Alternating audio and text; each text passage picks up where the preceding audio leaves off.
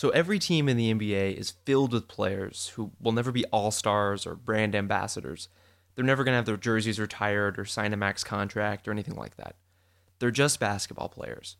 And one of the NBA's big secrets is that even those guys, the working stiffs of the league, are making hundreds, if not thousands, of basketball calculations every single minute. Think about it. If you're a role player, let's say a big man, you're running back on defense, and before you do almost anything else, you size up the floor. Maybe the break is moving a little too fast for you to track down your assigned man, or maybe it's not. But even that's a read that comes from assessing all of these variables, the positioning of a bunch of different players, whether you trust your teammates to handle those kinds of cross matches, what kind of help might be behind you, the particular threat of whoever has the ball, and that's before the possession even really starts. Once things slow down, a player's brain is just lighting up with all kinds of assessments and choices. How are we defending the pick and roll? Do I drop? Do I trap? Do I need to change our plan to fit this particular moment? Does the guy I'm defending like to roll? How does my teammate defend the pick and roll, and how can I play into that? Does this guy with the ball want to go left or right? Does he like to drive or shoot? Is this pick and roll just the first part of a more elaborate set? Have I seen this on film before? Can my teammate get through the screen, or what are our principles for switch situations? Have I been in the lane for 3 seconds already? Where's the rotation going to be coming? Is there a lob threat? What's happening on the backside? How much time is on the shot clock? Can this guy hit a step back three? Does he think I can block him? Do I need to watch out? Based on my history with this matchup, do I think I can block this guy? And that's not even a full possession. Some of it's running on subconscious autopilot in a player's brain, and some requires a more active choice. But every time you see a player kind of working in the background of an NBA game, he's probably cycling through this constant stream of stuff. He's tweaking his position, his approach, he's feeling out other players' movements and intentions, he's sizing up where his opportunities might come from. There's a ton going on from microsecond to microsecond, and when everything goes perfectly, it looks like they're just playing. The best role players in basketball might not be scoring a ton or doing things that are going to jump out at you, but they're crunching thousands of these little scenarios over the course of a game at the speed of the greatest athletes on the planet. And well, they get an incredible number of those decisions right. Let's meet one of those players. Hey, this is Robin Lopez. I'm the starting center for the Chicago Bulls. And I'm Rob Mahoney from Sports Illustrated. You're listening to the very first episode of Breakaway.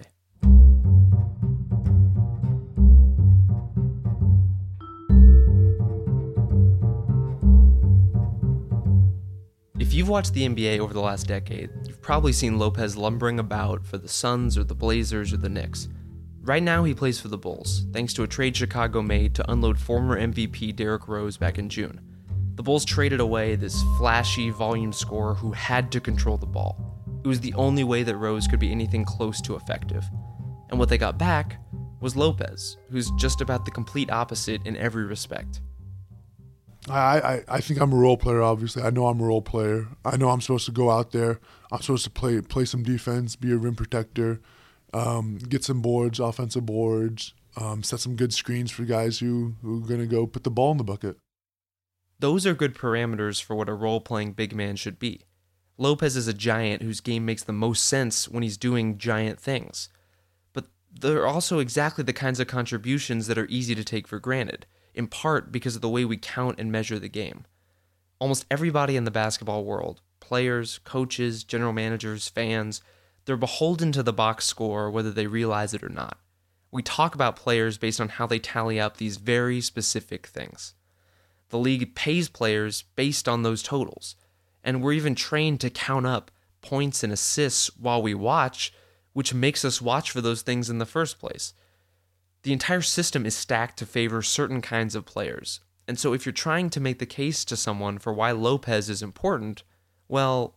Obviously, I mean, it's so cliche, but I would tell them, I'd give them a box score and say I do a lot of things that don't show up in this. So let's talk about where Lopez does show up. Wherever he goes in the league, Lopez's team defends better with him on the court. He's not exactly scampering out to the perimeter to switch onto point guards or anything like that, but Lopez knows what he's doing. He plays into a system, he controls the paint, and he takes up a ton of space. A 7-footer with a wide base eats up all kinds of room just by being around.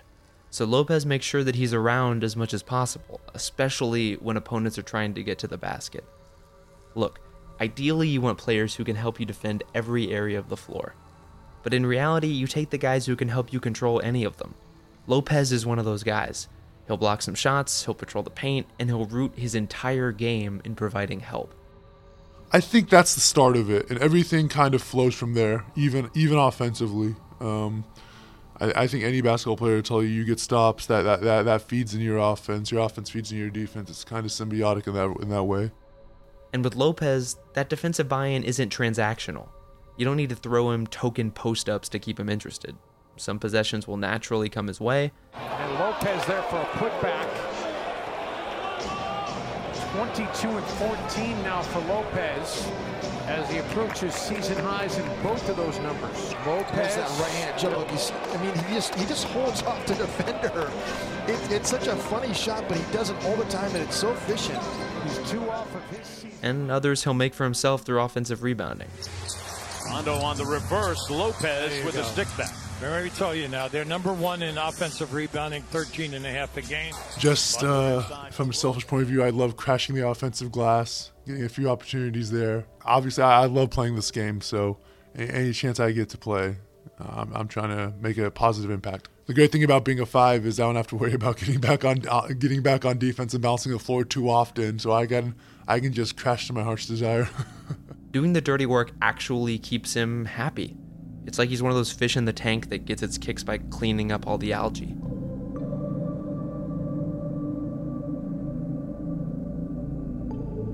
Take an ordinary Bulls possession. For example, a totally nondescript play from Chicago's game against Portland on December 5th. There's 4:36 left in the first quarter, and the official play-by-play reads, Butler driving dunk. Grant off the heel of the rim, the ball tapped out, and couldn't be saved by him. Butler blows down the boulevard. Looking like Moses. Just split it right on the Red Sea. Just split right down the middle. Here's what really happened. Lopez and the Bulls are running into their offense. This is at a point in their season where they're really making an effort to get their possessions going as quickly as possible. Jerry Grant is in control. He's running the right side of the floor, so Lopez gets in front of the play and kind of loops around to set a screen for Grant to go to his right. He does. Lopez stalls Grant's defender enough to buy him a step, sending one of the quickest Bulls going downhill. So Lopez sets that screen, he holds it, and then he starts making his way inside. There's not an obvious lane for him to roll, so he just kind of goes one step at a time before it becomes clear that Grant is about to shoot. And he's off. Lopez darts in from the right elbow to the left block, fighting his way through a double box out. Mason Plumlee and Ed Davis are there, trying to muscle him out, but no, the ball drops around Lopez and he claws through to swat it out to the perimeter. A few Blazers start running back down court before they actually secure the ball, which clears the way for Jimmy Butler to just pick it up at a sprint, making a beeline for the basket. There is no help, and that's because Lopez is on the block with Ed Davis on his back, walling the only Blazer big in the picture completely out of the play. And that, without any official nod to Lopez, is how we get a Butler driving dunk. Butler blows down the boulevard. Looking like Moses. Just split it right on the Red Sea.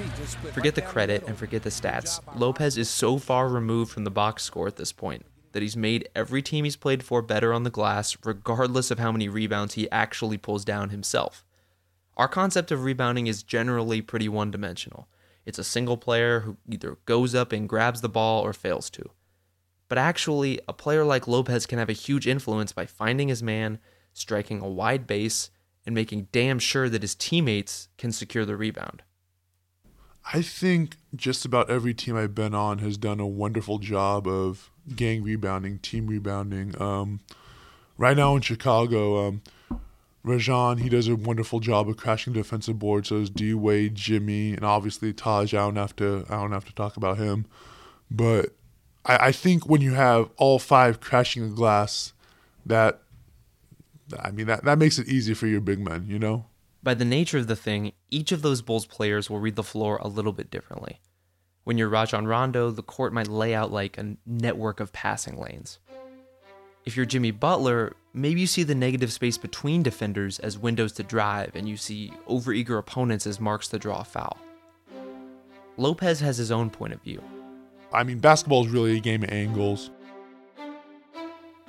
If you want to defend like Lopez does, you have to understand those angles. A player with the ball is constantly adjusting course, looking for any little avenue to get from one spot to the next. If Lopez can read those intentions and preempt them, he can wall off a space on the floor that the offense might need. He can take away the lane just as a guard wants to make a drive with his dominant hand, or he can rotate just in time to blot out a cutter. And when you're 7 feet tall, how you move around the floor is informed by the angles and the arc that smaller players would have to take to shoot over you or to get around you. And it's not just there. Every screen made during an NBA game succeeds or fails in large part based on its angle. You're trying to wall off a natural athlete whose agility got them into the league. That screen needs to be wide. It has to make real contact, and it needs to be angled so that it buys your teammate real time. Playing with Steve Nash and now Rajon, he's really harping on it with the young guys, with everybody. The angle of the screen, making sure you set it in a flat enough screen so that the guy can't just waltz underneath it.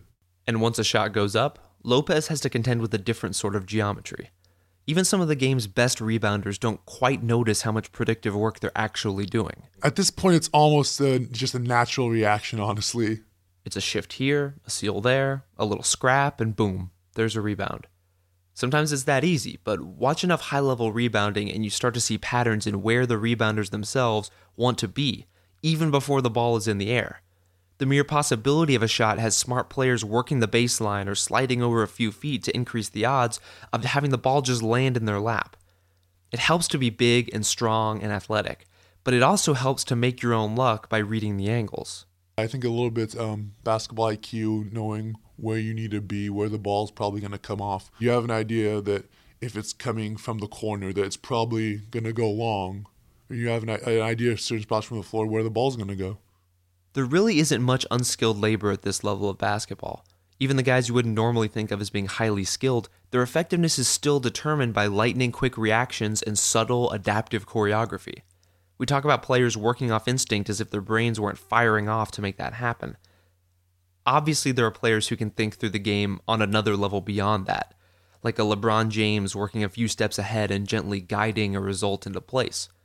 But by and large, useful NBA players just need to be able to read situations as they come and process information without getting overwhelmed.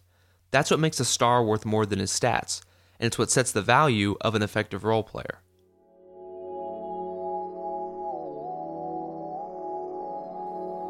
The most powerful thing you can do on a basketball court is make your opponent think. When you can force them to think about what you're doing and what your teammates might be planning, you start to drown out all of their preparation, all of their continuity. So the way to win, by extension, is to have players who are sharp and reactive and mentally nimble, even if physically they're moving at the speed of a hulking traditional center. All of which is to say that being a role player is complicated, and it really only works for players like Lopez because of this fundamental tension between who they are and what they're asked to do. More on that after the break.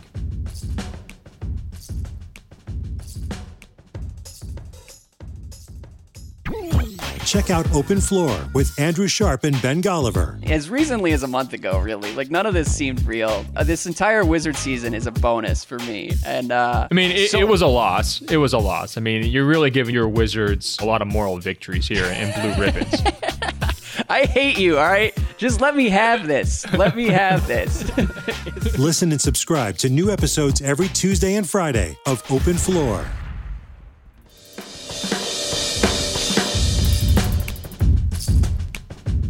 What a role in a basketball team really is a sort of situational shorthand.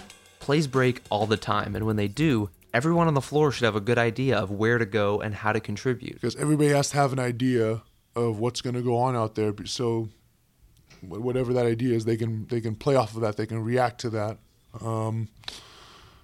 I think that helps mold a situation where I know I'm going to get these shots from here. I know I'm going to be involved in these kind of defensive plays, these defensive breakdowns. And good teams need that preemption. If you want your defense to rotate on a string, everyone has to understand when it's their turn to pick up the slack. If you want your offense to run smoothly, everyone can't be running over to get the ball all at once. You need your shooters to be patient in the corner. You need your cutters to run through and draw attention. You need guys like Lopez to set a good screen and make the other team freak out a little bit as they scramble to make sure everyone's covered. You want all of that. And you want it to feel natural. Teams get to that point by establishing roles and accepting them. Sometimes that's easy, and sometimes it takes a little more negotiation. With Lopez, it's all second nature. No matter where he goes, he sets screens, he goes to the offensive boards, he finishes around the paint. That's Terry Stotts, who coached Lopez for 2 years in Portland. Defensively, he protects the rim. He always has a tough defensive assignment, and the intangibles in the locker room. He's unselfish, he's selfless, and he's all about the team. With good role guys, that always seems to be the takeaway. Coaches know which players are really invested in a team's success, and the stars on the floor are damn well aware of who's making their life easier. This is what LaMarcus Aldridge had to say about Lopez back in their Blazer days. No, I mean, he's a big part of this offense and this team and, our identity. He does so many things that people don't notice. It takes a particular kind of person to feel comfortable with not really being noticed, especially when even reaching that kind of acceptance requires players to buy into something pretty contrary to what got them into the league in the first place. Think about it this way. There's a healthy population of NBA players that are just complete basketball junkies. They'll dial up games to watch on the road, they plan their schedules around which games are on when. The deepest addicts probably know the snazzy League Pass guitar riffs by heart. But Lopez, even though he loves basketball, it's sometimes a little difficult for me to watch NBA games. Obviously, it's a little different for me being an NBA player. Being a competitive NBA player, I think all NBA players are competitive, so that's a little redundant, but I think I'm very competitive. But why would that get in the way of watching the highest quality basketball in the world? I think every NBA player has that mentality, I'm better than that player, I'm better than that player. I think that's natural. That's something that's necessary for you to make it to this level. That competitive feeling, you definitely enjoy watching games, but you can't help but think, but man, if I was out there, If you have that kind of makeup, the kind that would make you one of the top high school recruits in the country and one of the best players in college and a compelling NBA prospect, then just seeing other players and teams can be competitively frustrating. Busting through the crazy improbability to even get drafted demands that players consider themselves to be pretty much the best at what they do. It's why we all kind of shrug whenever a really good player says that they should be MVP this season, or why no one really bats an eye when some average NBA guard declares himself to be one of the best at his position. A certain amount of megalomania is part of the job. But those same people, they have to grapple with the fact that their best role might be as a guy who rarely touches the ball. They might go from running the show on every team they've ever played on to getting yelled at when they take more than a few dribbles. And beyond that, whatever it is your coach does want you to do, you have to do it confidently. You have to be so sure of yourself that you never hesitate and so compliant that you never overstep, even when you know you could. That's a hell of a tightrope to walk, and every role player has to figure out for himself how to keep balanced. Yeah, I think the guys who have found their way in this league, they know their limits, they know their restrictions, they know what they can and can't do on the floor. For Lopez, that balance was a lifetime in the making. It all started in the same place that basically all of these stories start. He was a kid, there was a driveway and a hoop. Voila, basketball beginnings. But even the guys who grow up to screen and rebound in the NBA, they start off counting down the clock in their head and trying to hit fadeaway jumpers over imaginary defenders. Back then, obviously I was pretty dumb as a basketball player, but like you said, I loved the game, and the sky was the limit. I think everybody dreams of being kind of like that Michael Jordan kind of player out there. And that really is the great constant of basketball origin stories. You can sub out Jordan for Kobe or Steph or whoever as the generations turn over, but kids don't grow up wanting to be Bill Cartwright. They won't really grow up wanting to be Robin Lopez. They just play, and if they play long enough, they learn that basketball can be kind of inviting to players who are willing to accept particular kinds of roles. It took Lopez a little while to figure out that calling, but he was nudged in that direction as much as anything by who he grew up with. Hard to the hole, Brook Lopez for two. Brook Lopez with a purpose. Lopez, he's got it. It's a three for Brook Lopez. Lopez working the baseline. 19. Brook Lopez on a rack attack. If you're familiar with Robin Lopez, you probably already know his twin brother Brook, who plays center for the Brooklyn Nets. The two played together at Stanford and both came into the league as part of the 2008 draft. They grew up in that driveway, playing with their older brothers, battling against each other, and generally getting pretty pissed off. Anything nearby was likely to get kicked or smashed or pelted with a ball. It was terrible on the landscape, and the gardening and everything. There's still a shattered lamp outside the house that went down as collateral damage, and there are still little marks in Robin's game made by those family affairs. A little bit, yeah. That goofy-looking hook shot comes from trying to get shots over Brooke and my older brothers so far back. Their games, in that brotherly way, kind of fit together. Robin became this rugged, defense-first player who makes his living because of everything he does without the ball.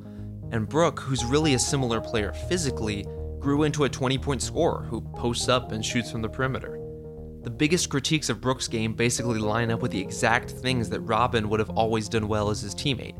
And Robin, in that same way, has pretty obviously been shaped by growing up with a brother who could score, so he never really had to that much.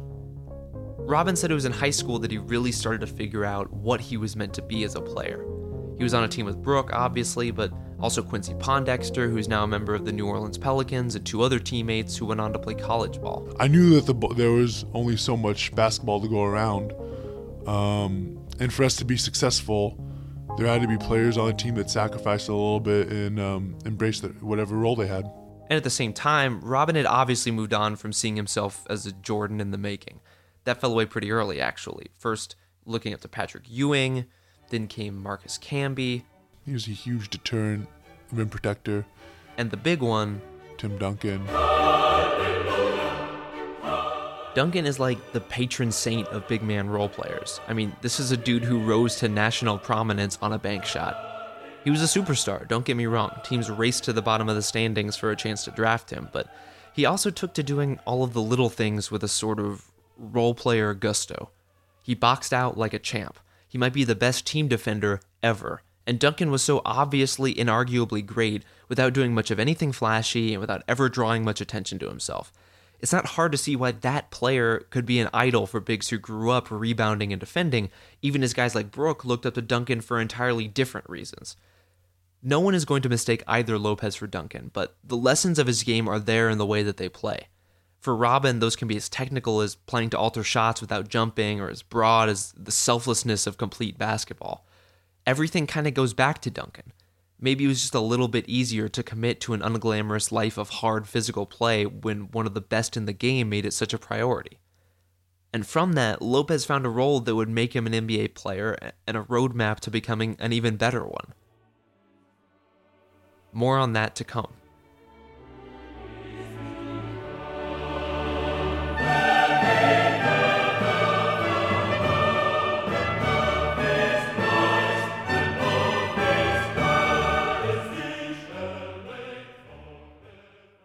Check out the MMQB's 10 Things podcast. I mean, you are protecting a 25-point lead in the second half. Should they have just sat back and gone to that sort of cover 3 base zone for essentially the entire second half of the game? It's easy to scowl at that now, Gary, and say, oh, well, it was the wrong thing. But look, imagine if they were up 28-3 and they blew the lead playing soft zone coverage after working them over at man-to-man. I mean, then we'd really be screaming for Dan Quinn's head on a stick. Remember to subscribe and listen to new and archived episodes of the 10 Things podcast, wherever you download your shows.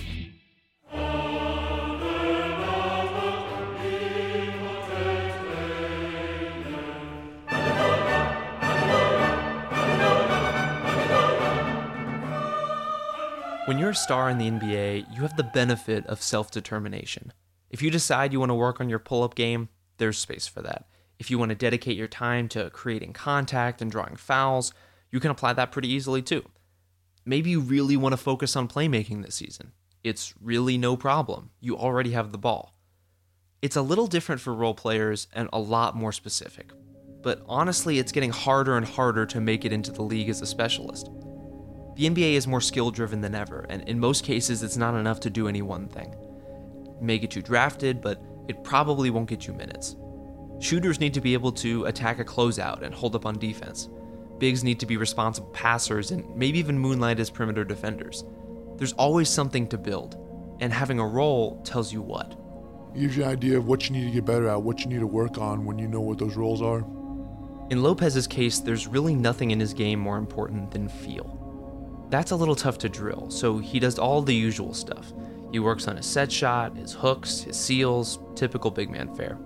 But over the summer, he plays a lot. According to the Lopez school, if you really want to get better, then the best way to do that is to go out there and play the game, play in real game-like situations. Having that natural reinforcement from success or failure in a game, there's nothing better than that. There are degrees to this. When your job hinges on your ability to hit threes, then just getting in a gym and getting shots up might be one of the most constructive things you can do. But for a role player of Lopez's type, it matters a lot more that he can find ways to fit himself into the game. Some of that he'll know just from playing with the Bulls. But if you want to kick around a couple of new tricks, the low stakes of summer pickup are the place to do it. Anything that Lopez does is only as practical as it would be in a fluid game-like situation. If there's not room for it in the rhythm of a game, there's just not much use. I really think that when I just play in the off season, it puts me in a lot of different situations that I wouldn't normally find myself in. I think it gives me a good barometer of where I am in said situations, what I can get better at, what maybe is a strength of mine that I haven't, really noticed. Sometimes play is just play. Not every game has to be a quest for self-actualization. But if you're thoughtful about what you're doing on the floor, just playing can go a long way. Role guys are generally ahead of the curve there because you don't become Robin Lopez by accident. It takes diligence, it takes practice, it takes height. But you don't really get anywhere without self-awareness. Big guys who don't understand their lane end up playing in the Philippines.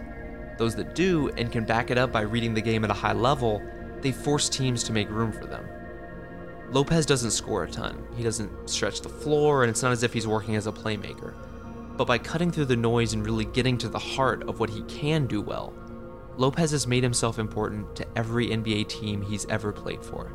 I think everybody in the NBA, they have dreams, they have aspirations, but I think I've been very successful in the little niche I've carved out for myself.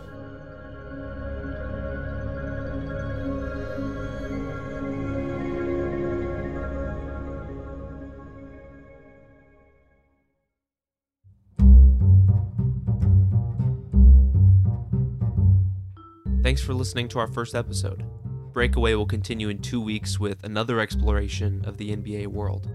Subscribing through iTunes or your favorite podcast app is the easiest way to keep up, but every episode will also be made available on si.com. In the meantime, please help us spread the word to anyone you think might enjoy this podcast, and consider leaving us a review on iTunes. Every single one really helps. If you have any questions or comments, you can send them to breakawaypod@gmail.com, or you can find me on Twitter @RobMahoney. Breakaway is produced by Alex Abnos and Rob Mahoney, with special thanks to Ben Eagle and Matt Dollinger. Until next time.